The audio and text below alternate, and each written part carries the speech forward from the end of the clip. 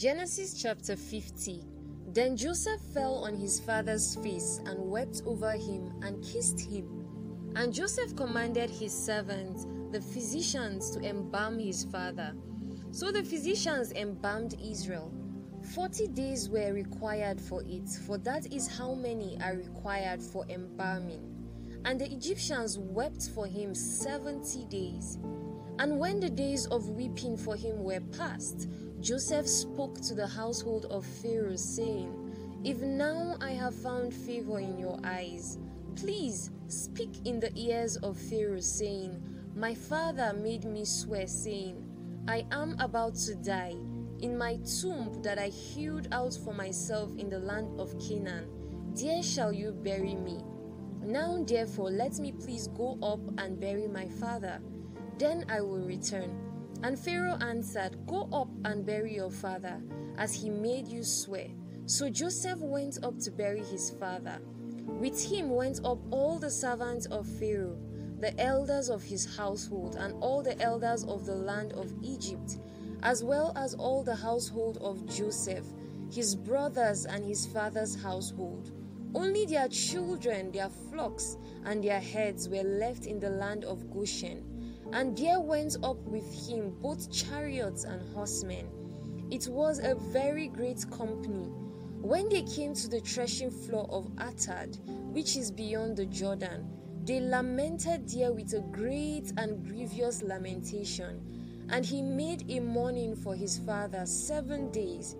When the inhabitants of the land, the Canaanites, saw the mourning on the threshing floor of Atad, they said, This is a grievous mourning by the Egyptians.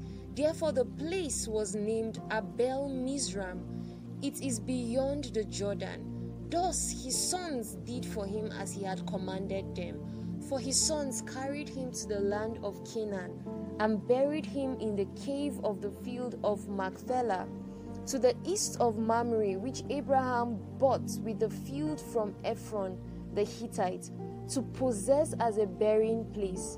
After he had buried his father, Joseph returned to Egypt with his brothers, and all who had gone up with him to bury his father. When Joseph's brothers saw that their father was dead, they said, It may be that Joseph will hate us and pay us back for all the evil that we did to him. So they sent a message to Joseph, saying, Your father gave this command before he died. Say to Joseph, Please forgive the transgression of your brothers and their sin, because they did evil to you. And now please forgive the transgression of the servants of the God of your father. Joseph wept when they spoke to him. His brothers also came and fell down before him and said, Behold, we are your servants. But Joseph said to them, Do not fear, for am I in the place of God? As for you, you meant evil against me, but God meant it for good, to bring it about that many people should be kept alive, as they are today. So do not fear. I will provide for you and your little ones. Thus he comforted them and spoke kindly to them. So Joseph remained in Egypt, he and his father's house. Joseph lived 110 years. And Joseph saw Ephraim's children of the 3rd generation. The children also of Machir, the son of Manasseh, were counted as Joseph's own. And Joseph said to his brothers, I am about to die, but God will visit you and bring you up out of this land to the land that he swore to Abraham, to Isaac, and to Jacob. Then Joseph made the sons of Israel swear, saying, God will surely visit you, and you shall carry up my bones from here. So Joseph died, being 110 years old.